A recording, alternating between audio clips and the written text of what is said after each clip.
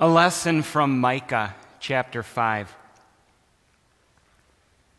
But you, Bethlehem Ephrathah, though you are small among the clans of Judah, out of you will come for me one who will be ruler over Israel, whose origins are from of old, from ancient times. Therefore Israel will be abandoned until the time when she who is in labor bears a son, and the rest of his brothers return to join the Israelites. He will stand and shepherd his flock in the strength of the Lord, in the majesty of the name of the Lord his God. And they will live securely, for then his greatness will reach to the ends of the earth, and he will be our peace. The word of the Lord. Thanks be to God. Glory to God in the highest, and on earth peace to men on whom his favor rests. Amen.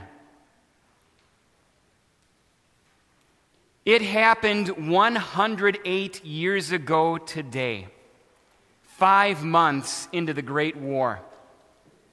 Along Europe's western front, the British were entrenched on one side, the Germans on the other, and nearly 2 million people had died. But on December 24th, 1914, right smack dab in the middle of the bloodiest war this planet had ever seen, peace broke out.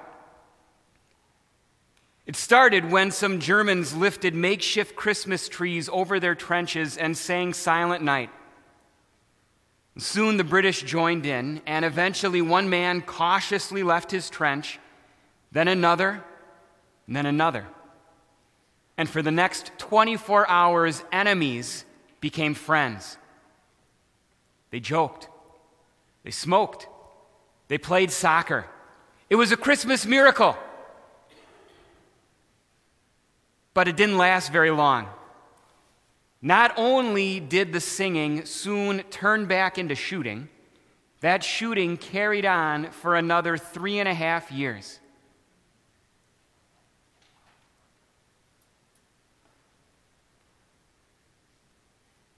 How about today?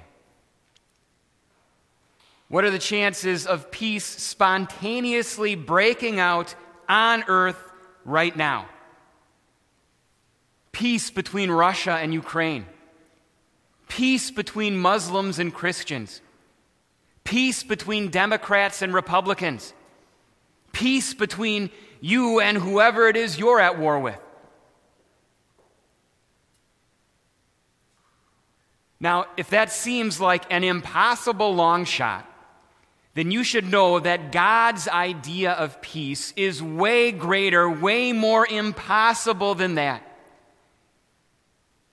The biblical concept of peace is more than the absence of fighting.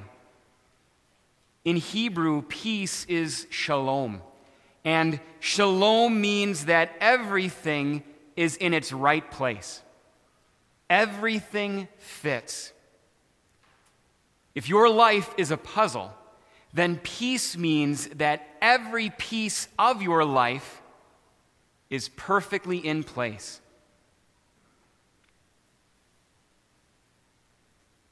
What are the odds of you getting peace like that?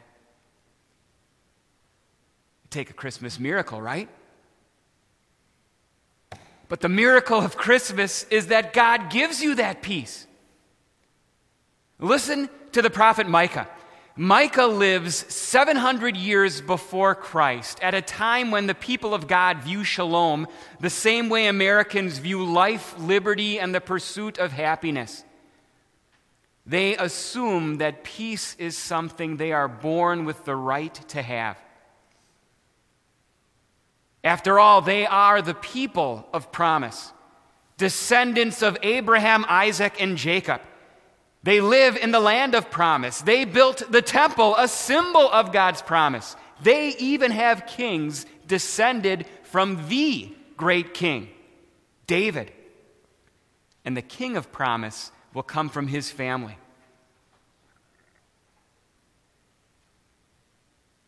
but now they love those gifts more than the giver. And they don't believe the Lord's promise anymore. And you can't have true peace without that piece of the puzzle. So God sends them prophets like Micah to tell them that soon their shalom will be shattered. They will be swept out of the land and carried into exile. The temple will be ground down to its foundations. King David's family tree will be turned into a stump by the axe of God's judgment. The Lord will abandon them, and they have only themselves to blame.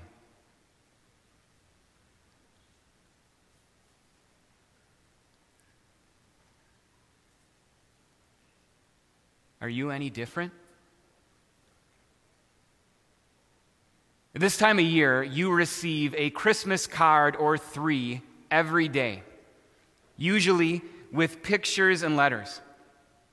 And after a while, all those pictures blur together and all those letters start sounding the same. Everyone's happy. Kids are hugging, parents look put together, and life is good, so good. For them, everything fits together. But the barrage of Christmas cheer makes you wonder,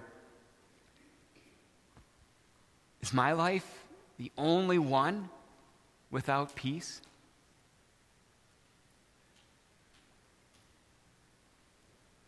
It's not. Each of us has struggles, even the people sending the Christmas cards. You have things that frustrate you, that disappoint you, things that make you feel hurt and sad and angry. We all do. And maybe you're good at making everybody else think that your life is picture perfect. And maybe you're even better at finding someone to blame when your life isn't. But deep down, you know better. If you're like me, in those rare moments of honesty, you realize that everything in your life that is not exactly the way that you want it to be is that way because of you. Sin wrecks peace. And experience teaches that God's idea of peace, where everything is in its right place, is extremely hard to come by. So we need Micah to tell us, here's the one who's going to make that happen.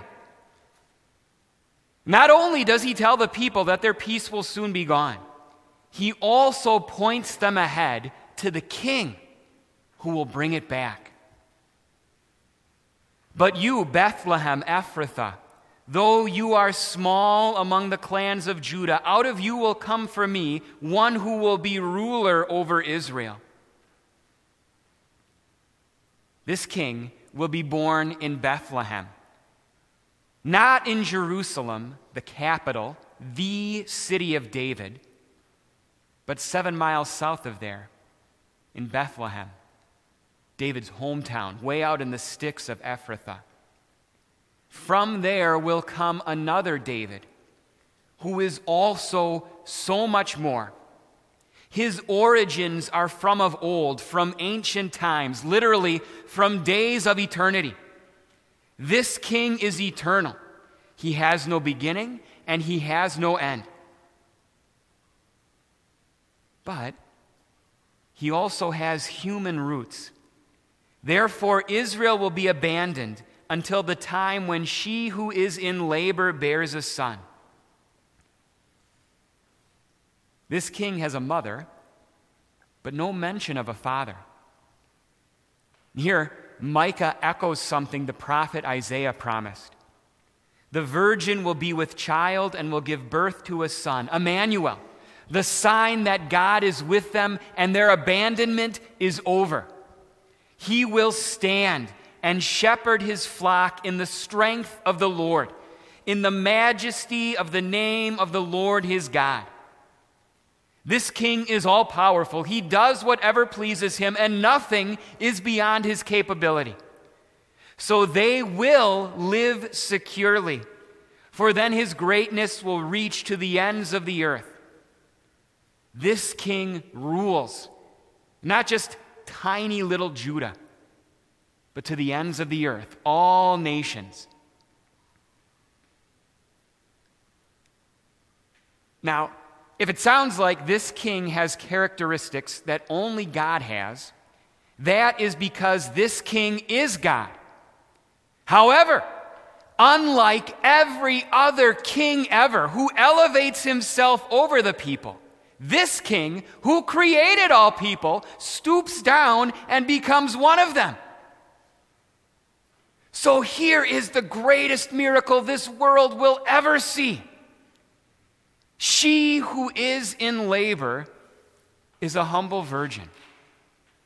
And in Bethlehem, of all places, she gives birth to God Almighty, who wrapped himself in human flesh in her womb. No wonder Mary treasured up all these things and pondered them in her heart.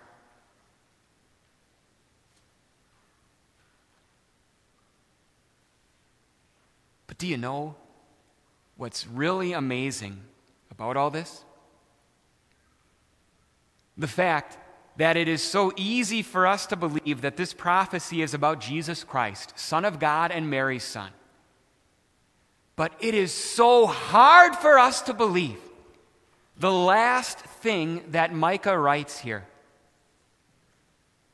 He will be our peace. Not he will bring peace. Not he will give peace. No, just he is peace.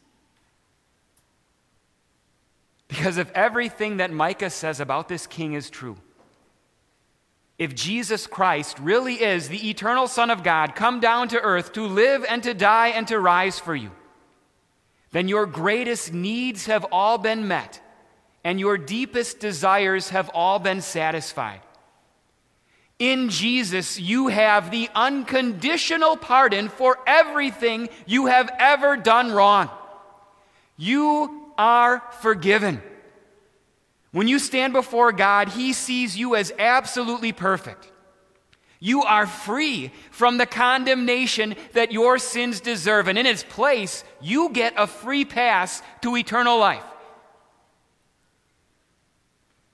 Jesus is your peace, which means that if you have Jesus, you have peace.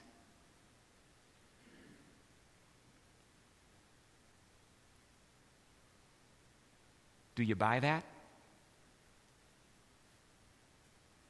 Or maybe the better question is, do you understand that?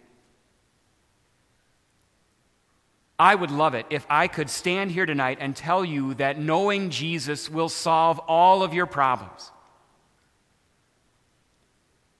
But I can't. God doesn't make that promise.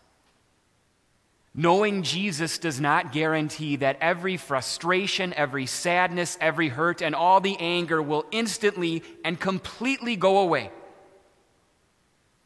But I can promise you this, and you can hold your God to this.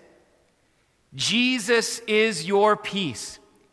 In Jesus, you have absolutely everything you need and absolutely everything you desire.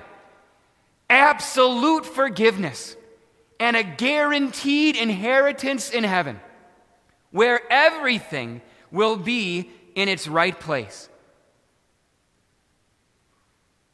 And if all of that is exactly right, can anything in your life be all that wrong? In that puzzle you call a life, Jesus is more than just one piece that needs to be in just the right place. He is not the first piece, and he's not even the most important piece. No, when it comes to shalom, to that lasting, eternal, perfect peace, Jesus is the only piece of the puzzle that truly matters. And he is the gift that God wraps up and gives to you tonight. Merry Christmas. Amen.